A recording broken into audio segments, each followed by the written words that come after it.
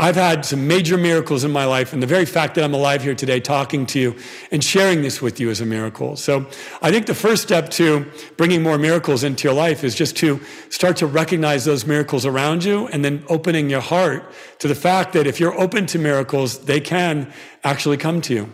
Come on this journey with me. Each week when you join me, we are going to chase down our goals, overcome adversity, and set you up for a better tomorrow. Fasten your seatbelts.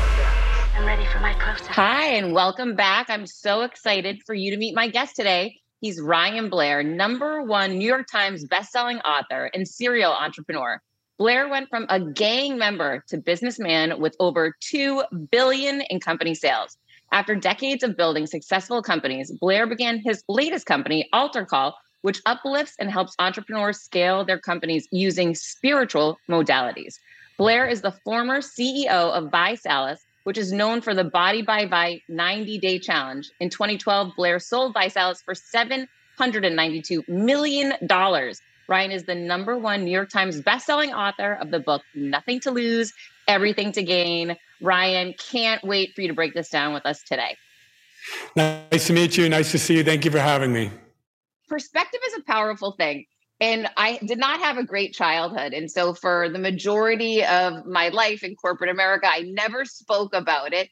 And then to read your bio and hear that you were in a gang and just this perspective shift of no matter how hard someone might have it, there's always somebody out there who's had it harder. Can you get into a little bit of your backstory and what your up and coming gang years were like? Yeah.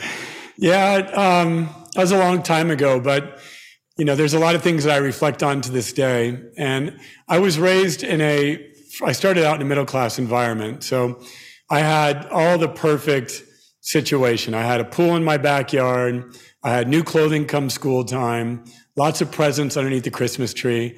And by the outside, it looked like we had the perfect family.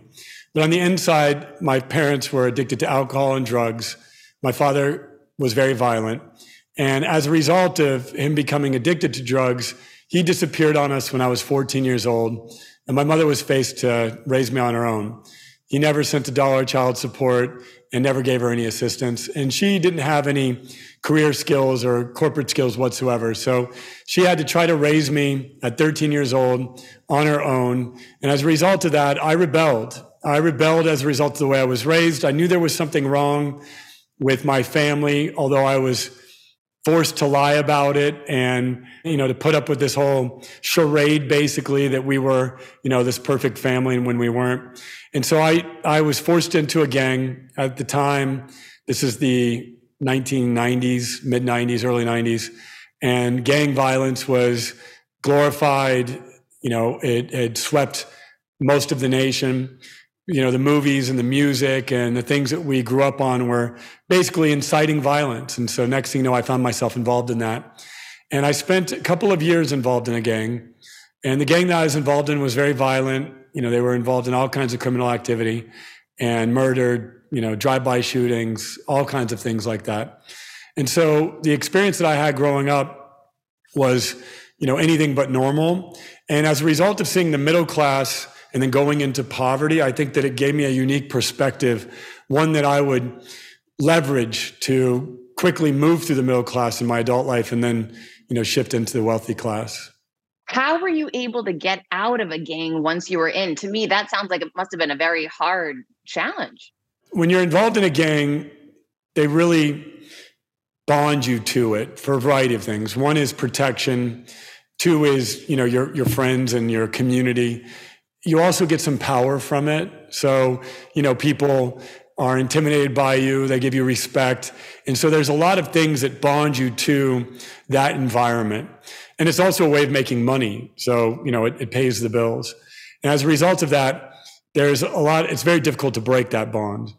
I had made a deal with God. I'm very spiritual, and I always was, although I strayed from it. But I had made a deal with God that I would leave the gang when I was granted leniency in a sentencing. I was facing 4 years for strong armed robbery, and I begged the judge for leniency. And when he gave it to me, I made a commitment that I was going to leave the gang. And so the first thing that I did was I started working nonstop. Generally speaking, a gang won't hold you accountable for working. But if you're in your house and you're not showing up to the required events, they're going to come get you and pull you out of your house or intimidate you, to get out of your house. But if you have a job, and in my case, I had a job because I had to pay restitution for some of the criminal activity I was a part of. If you have a job and you're forced to work, otherwise you go to jail, they'll tend to give you a pass for that. And so my strategy was simple. I was going to work as many hours as I possibly could, as far away from the neighborhood that I lived in, to get as far away from the gang as I possibly could. Wow. How did you get people outside of that gang community to take you seriously? And how did you start seeing yourself differently in order to move into more of a business culture? Well, it was a transition. I got a mentor, and he gave me some personal growth lessons and tapes. He gave me Lead the Field by Earl Nightingale, Think and Grow Rich, The Richest Man in Babylon, a bunch of Tony Robbins related material. And I was about 18 years old, I'm tattooed, and I was listening to, gangster rap basically. And he bribed me. He persuaded me, and he told me he'd buy me clothes so I could get rid of the gang uniform and I could actually get a job if I was able to master this content. And I listened to these tapes over and over and over. I would sleep to them. I would play the cassette tape. At the time we had cassette tapes, and when it would pop, I would wake up and I'd flip it back over and hit play again. I wanted to reprogram my brain. I didn't know this consciously, but that's what I was doing. On a soul level, I knew that the information contained in this material would change my life. And I'll never forget, I was playing basketball one day. I had my Walkman in, and at the same park I'd play every day. And one of the lessons was from Lead the Field by Earl Nightingale. And it talked about a vagrant going from a park bench to becoming a millionaire.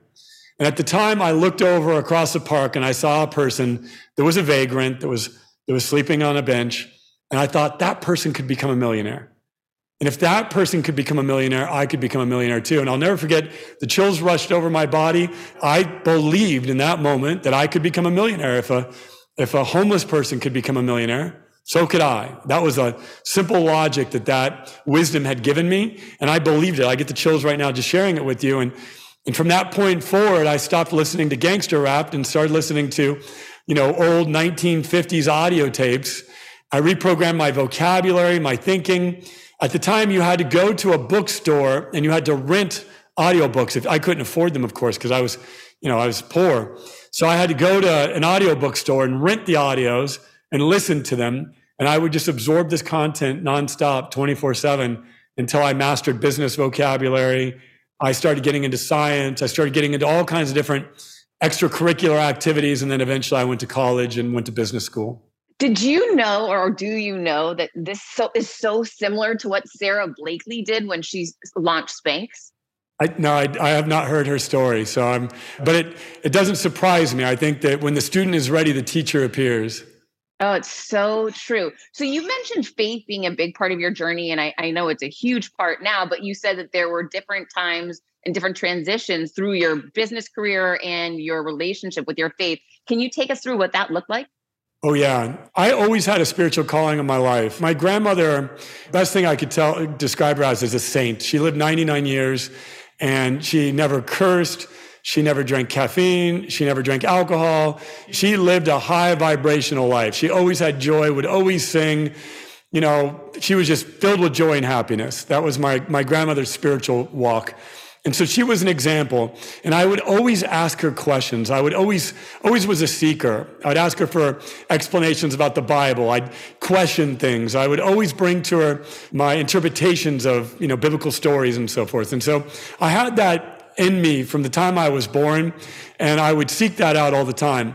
But when I lost my father, and when I witnessed what he was doing, and I witnessed what was going on in society as a whole at the time, I thought, I really questioned my faith, and I doubted it. And I became anything but faithful. I became a predator, basically. So, I have to tell you that I ventured away from it. And then, by the grace of God, and I didn't even see this pattern, a mentor comes in my life. I received mercy and grace, and I didn't see the pattern of God's hand in my life, but it came after a lot of prayer. So I would pray, miracles would happen, but I wouldn't kind of equate the two. I wasn't smart enough to see God's hand in my life.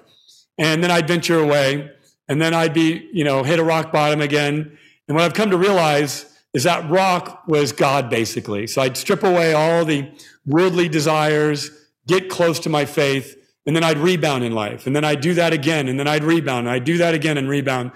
And so my journey up until I was 40 years old, I'm 45 years old, was a constant growth through, growing, attracting worldly material things, and then getting on my knees as a result of the circumstances and crisis in my life, and then, reconnecting to my faith and then growing, and then attracting worldly things and ego things, and then going back to my knees, and then growing again. And if you look at the trajectory of my life, it's, it looks like I went straight up from poverty, but there was a lot of this. There was a lot of a roller coaster ride. And at 40 years old, I said, how do I get off of this roller coaster? This constant need for crisis and suffering to grow. And I went deep into my faith over a period of 2 years where I did nothing but work on the internal.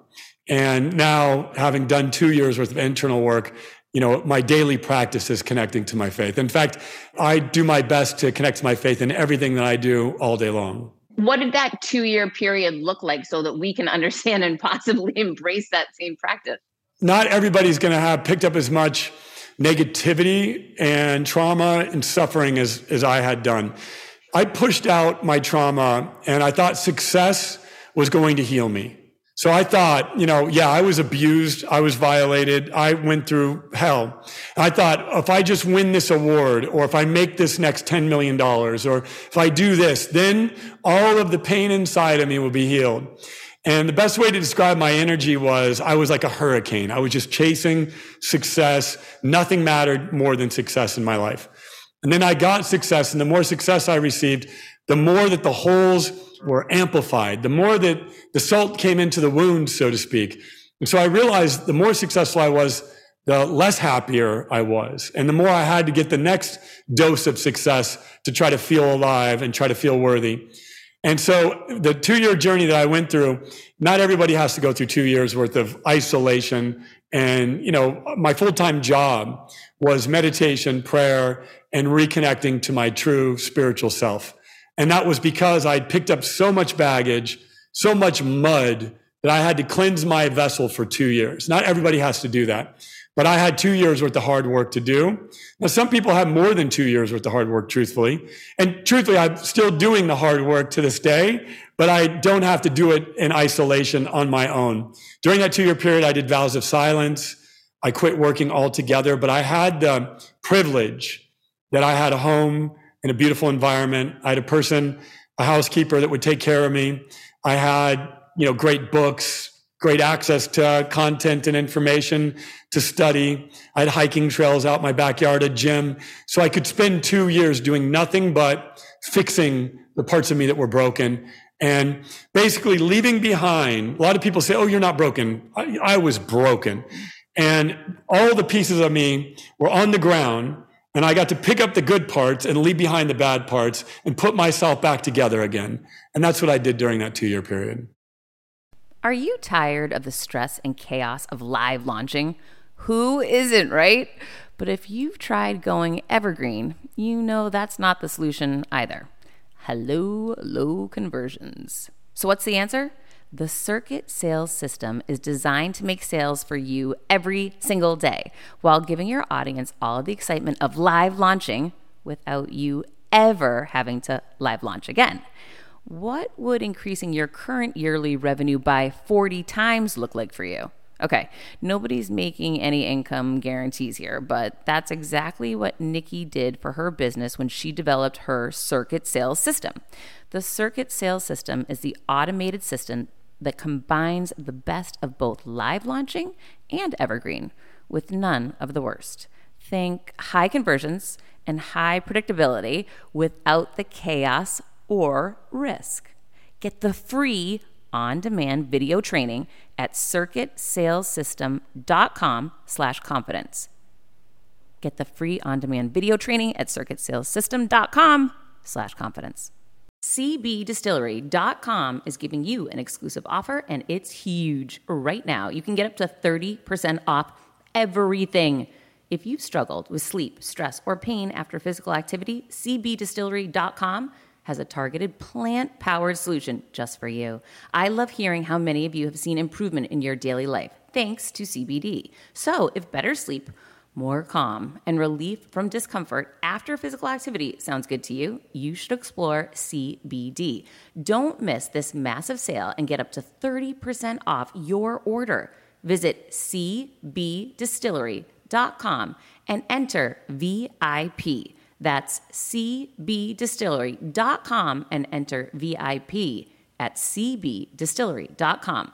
Not available in Idaho, Iowa, and South Dakota. When I started podcasting, an online store was the furthest thing from my mind. Now I'm selling my group coaching on the regular, and it is just so easy, all because I use Shopify.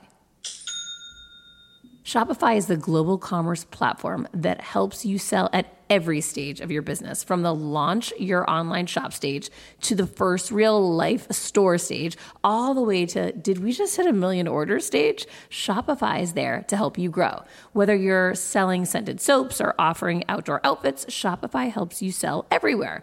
From their all-in-one e-commerce platform to their in-person POS system, wherever and whatever you're selling, Shopify's got you covered. Shopify helps you turn browsers into buyers with the internet's best converting checkout, 36% better on average compared to other leading commerce platforms, and sell more with less effort thanks to Shopify Magic, your AI-powered all-star. I didn't know what I was going to do when I got fired. Launching my own business seemed so intimidating. I didn't know how to set up a website, and I really didn't need to. Shopify does it all for you, and they make it so easy. It was that breakthrough moment for me that I realized I can do this. I can go to work for myself thanks to Shopify. What I love about Shopify is you don't need to have all this technology information you don't need to know how to plan and run things.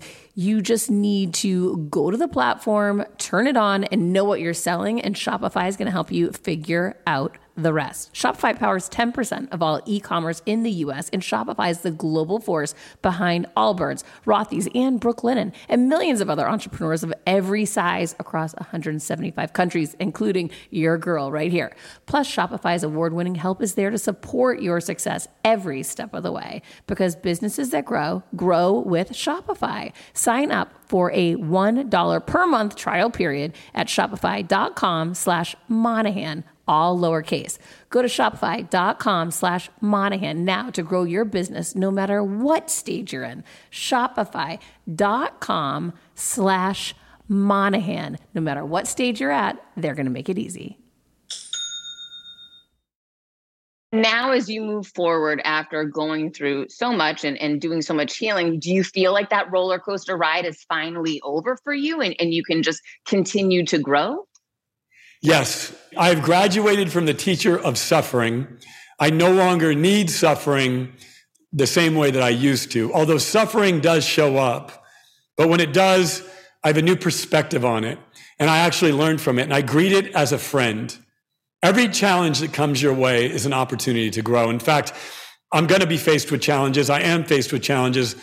Being an entrepreneur with 30 team members and hundreds and thousands of clients is a challenge. And so every day there's something new that comes my way that I didn't anticipate. I don't want to do, but I have to do it because, in that challenge is the next version of me.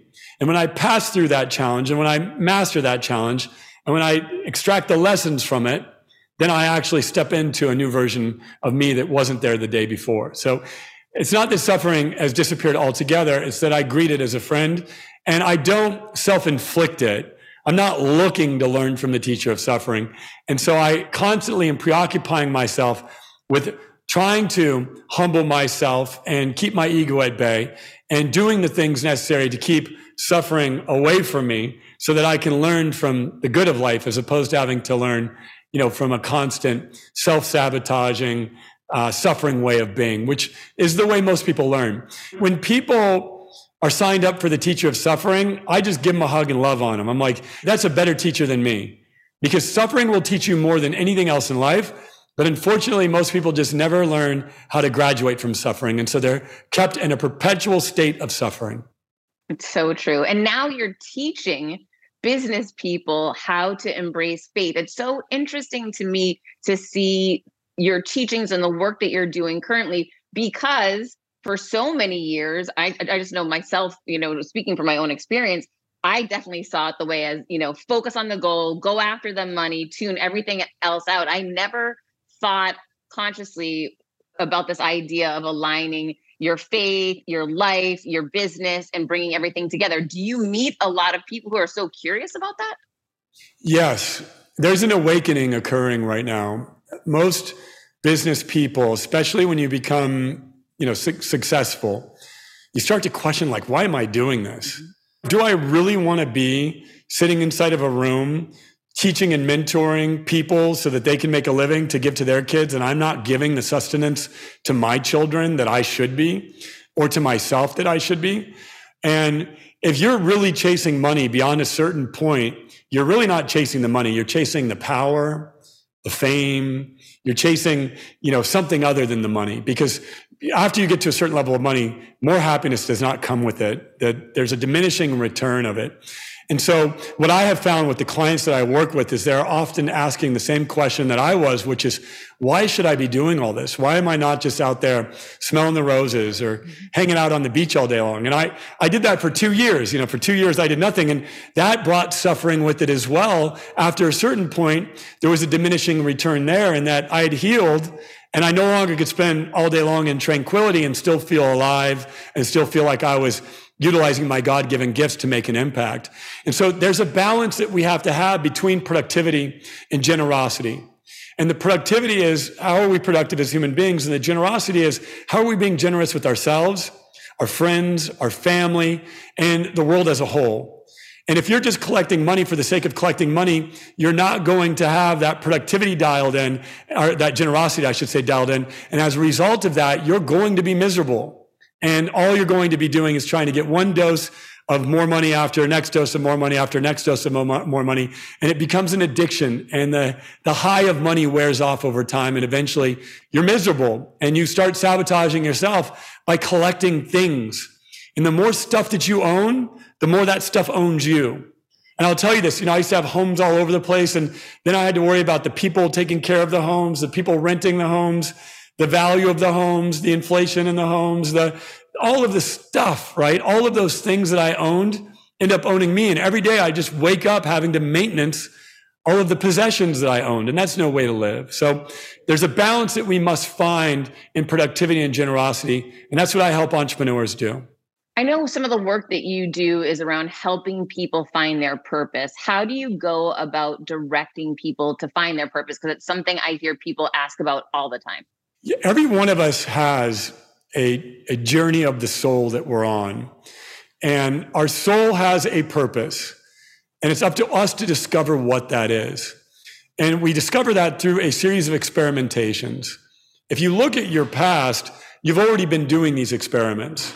And each time you feel lit up and alive when you're doing something, like for me, when I'm speaking before an audience, when I'm writing a good passage, when I'm mentoring an individual, a new individual, giving them new awareness and giving them peace and awakening them to a new level in themselves, like I could do that all day long. And so when I look at the pattern of my past and I look at the things that light me up, in there I will discover the purpose. But what we don't realize is that each and every single one of us has the exact same purpose. We just have to utilize different vehicles to get there. And each of us has the same purpose, and that is to leave humanity better than we found it. Now, the way that we do that might be by being a great mother or a great father or a great citizen or a politician or a business person. And the objective is to leave wisdom behind in such a way that the world is a better place because you were in it. And so when you really simplify what a purpose is and you start to think about it in such a simplistic way, then you can challenge yourself each and every single day to just further your purpose, to contribute to the life of another person, to spread some light into someone else's life. And when you do that over enough days in a row, eventually you accumulate such goodwill that it'll be easy for you to live on purpose each and every single day. That is a beautiful thing. And I know it's something so many people are searching for today. I was looking on your Instagram and I saw you speaking about the power of forgiveness and how it impacted your life. And it really resonated with me. And I was hoping you could share that story. Yeah, well, I'm a Christian. And so my spiritual hero is Jesus. And he taught 3 things. He taught forgiveness, he taught love, and he taught God's law. And I never really understood the power of forgiveness. I could understand love, like, okay, I get it. We should have love thy neighbor, love each other. But like, why do I need to learn this forgiveness thing? And then it dawned on me that I could not fully love unless I could fully forgive. And that the other half of love, everything is a double-edged sword. There's a negative pole and a positive pole. The other half of love is forgiveness. And forgiving ourselves means we love ourselves. Forgiving others means we love our neighbor as ourselves. And that we truly love human beings. And being a spiritual person means we have two types of love. We have love for humanity and we have love for God. And in order to do that, we have to have forgiveness. And we have to seek forgiveness and give forgiveness as effortlessly and easily as we do pray. And so forgiveness is a very important modality. It's one that I remind myself each and every single day, and one that I teach even to my son who's 13 years old. I share with him often. I say, is there anything that you need to forgive me for? Because you know what? I'm a human being, and as a father, I make mistakes all day long, and forgiveness is an opportunity to clear a channel between another individual. And until you actually exercise forgiveness among each other, that channel will become distorted or blocked, or it won't be a pure channel. So the more you forgive each other, the more, you exercise forgiveness, the clearer the channel is between the two human beings, and the brighter the light that can shine between them. I'm sure it was not easy forgiving your father. How were you able to make that happen or clear that channel? When he passed away, I was shocked. I was in my bathtub. I love taking baths. I was in a salt bath. I was meditating, and a voice came to me and said, your father just passed away. And I hadn't seen him since I was 13 years old. He tried to reach out to me a number of times on Facebook, and I was so angry toward him, I blocked him. So he couldn't reach out to me anymore. Even though he was trying to reach out to me in the best way he could, with the best love that he could. He wasn't trying to pick a fight with me. He's trying to say, hey, I'm still your father. But I rejected that. I said no. I never let him see my son, Reagan, his grandson. And so when he died, it just hit me like a ton of bricks that I'd never have that opportunity to give him a hug. I'd never have the opportunity for him to meet his grandson. And I denied him that. And I realized at that moment that I could have been a better man, that I could have just given him that, knowing that, that there's still love between us. And, he didn't have to die with this uncertainty and this sadness around me. And I knew that I had made him die that way, that I had rejected him and I'd withheld forgiveness from him. And all of a sudden it became completely clear that if he was alive for 10 more minutes, I'd have given him that hug, knowing what I knew after he had passed away. And once I determined that, I said, okay, now I have to go and reconcile and forgive him for everything I can find. And I took out old pictures. I took out pictures of him and me. And there wasn't very many of them because I only had 13 years. And at the time, we didn't have cameras on us at all time. But I found as many pictures.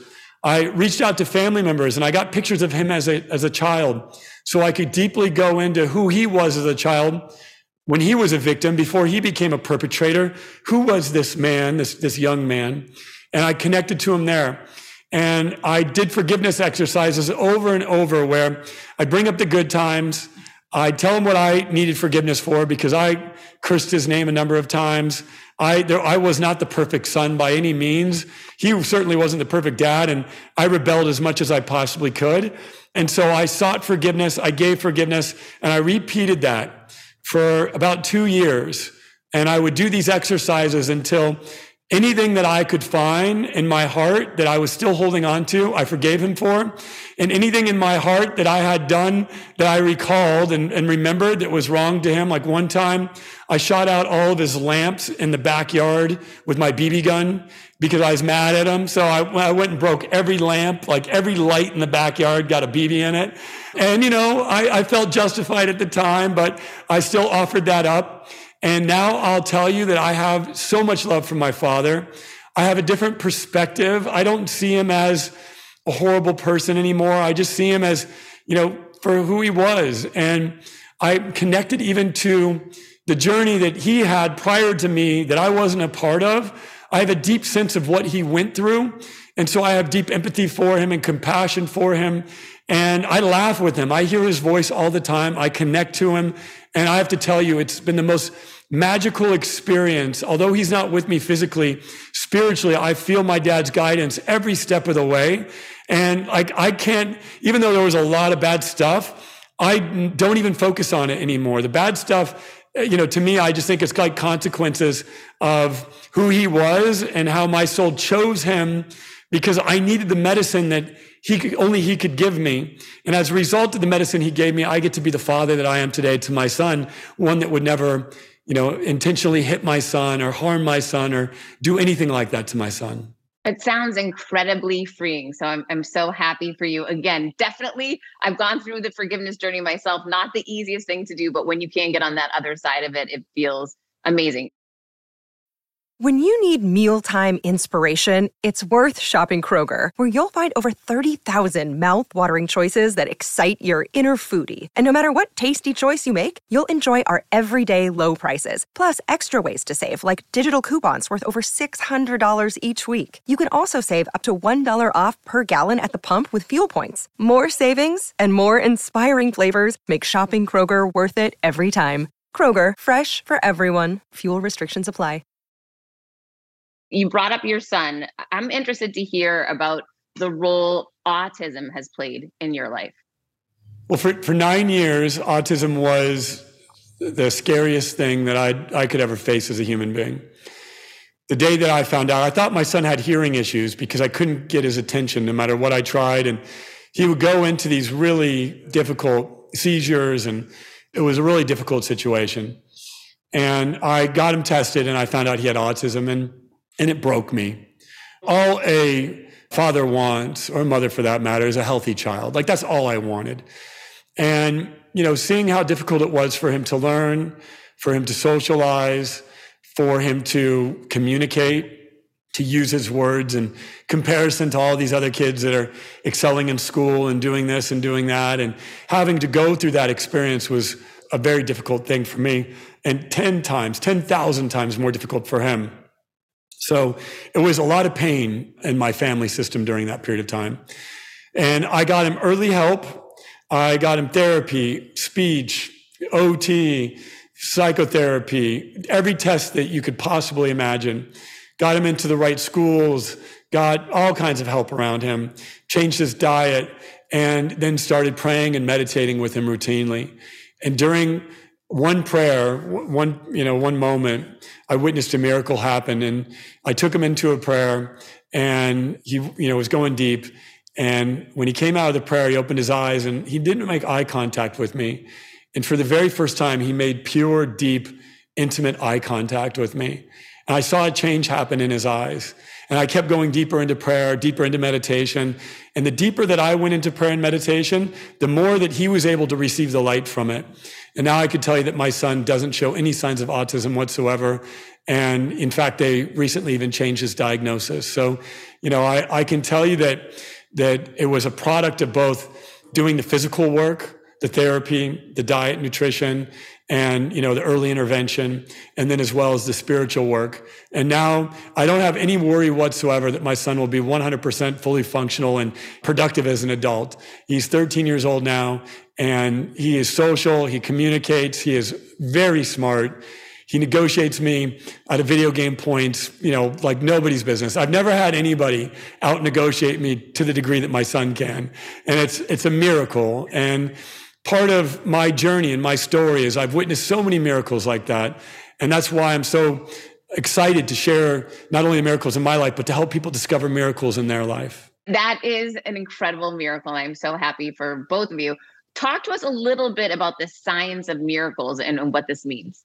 When we talk about science and spirituality, science is taking an approach to finding evidence to support some of the things that we've known spiritually for quite a long time. For example, it's been in many spiritual traditions to meditate, and mentioned in Buddhism, not mentioned, it is Buddhism, it is Hinduism, and it's mentioned something like 23 times in the Bible.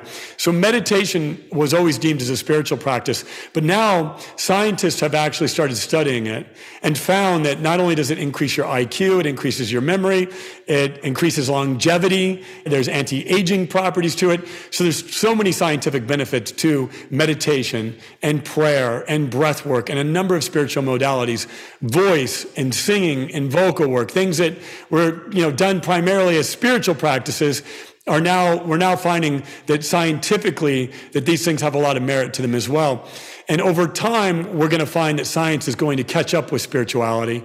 And I think that there's going to be a perfect blending and harmony between both the way science looks at things, finding evidence to support the benefits of it, and the way spirituality looks at things, and that is to have blind faith in support of the benefits of it. And so I try to take both approaches to it and teach both approaches to it, because I think that looking at both approaches is the best way to actually come to the best practices that both science and spirituality have to offer. So how does someone bring about miracles in their life using this information? Miracles come when you're open to them. And if you're not open to miracles, they're not going to come. Miracles come when you're vulnerable, when your heart is open, when you are committed, when you are willing to do the work, when you're willing to step out in faith. That's when you start to see miracles. And every day is a miracle. And so, part of bringing miracles into your life is just being connected to and having gratitude for the miracle of life that is all around you each and every single day. The air that you breathe, the leaves that fall from the tree, the weather, everything around us is a miracle. And so when you start to become present to the fact that just the fact that you are alive, that you are walking, that you are breathing is a miracle, then you can start to receive additional miracles. And pretty soon you'll start to see serendipity and synchronicity and a variety of things that are elevated ways of experiencing miracles.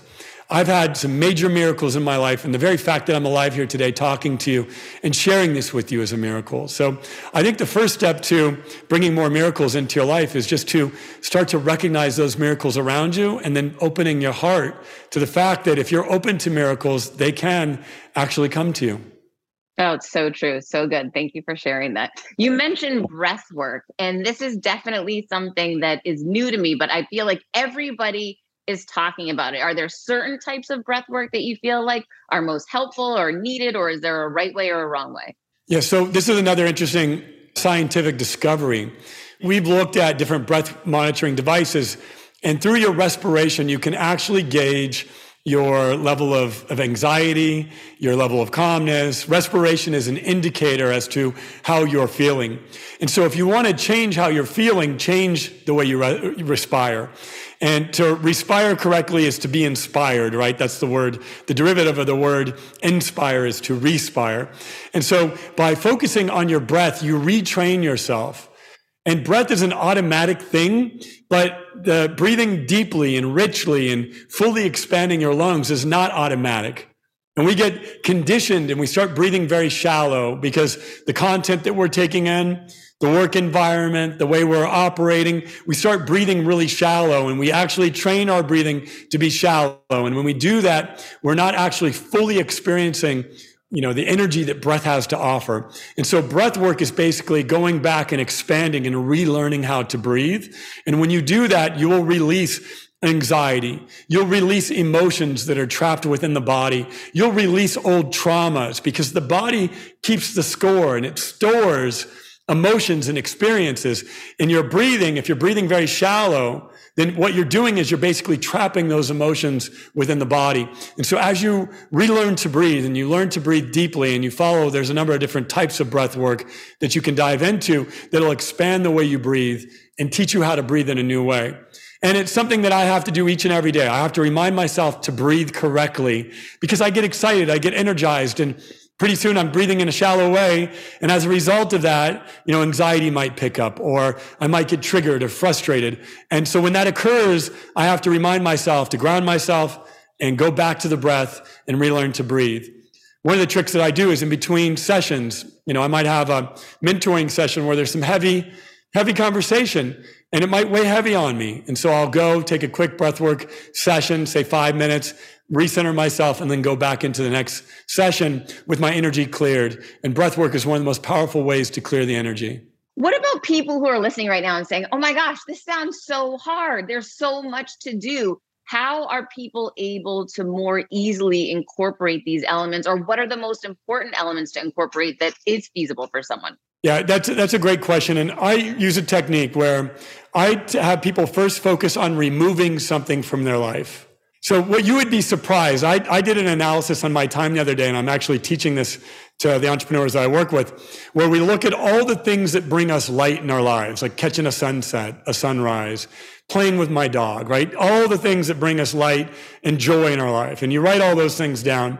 And then you write all the things that you have to do, like work, right? And stuff like that. And then, you add up how long each of the things that brings you joy and then how much time it takes to do work. And then you try to find balance among, the two groups and making sure that you prioritize your time for the things that bring you joy, because work will eat up all of the available time.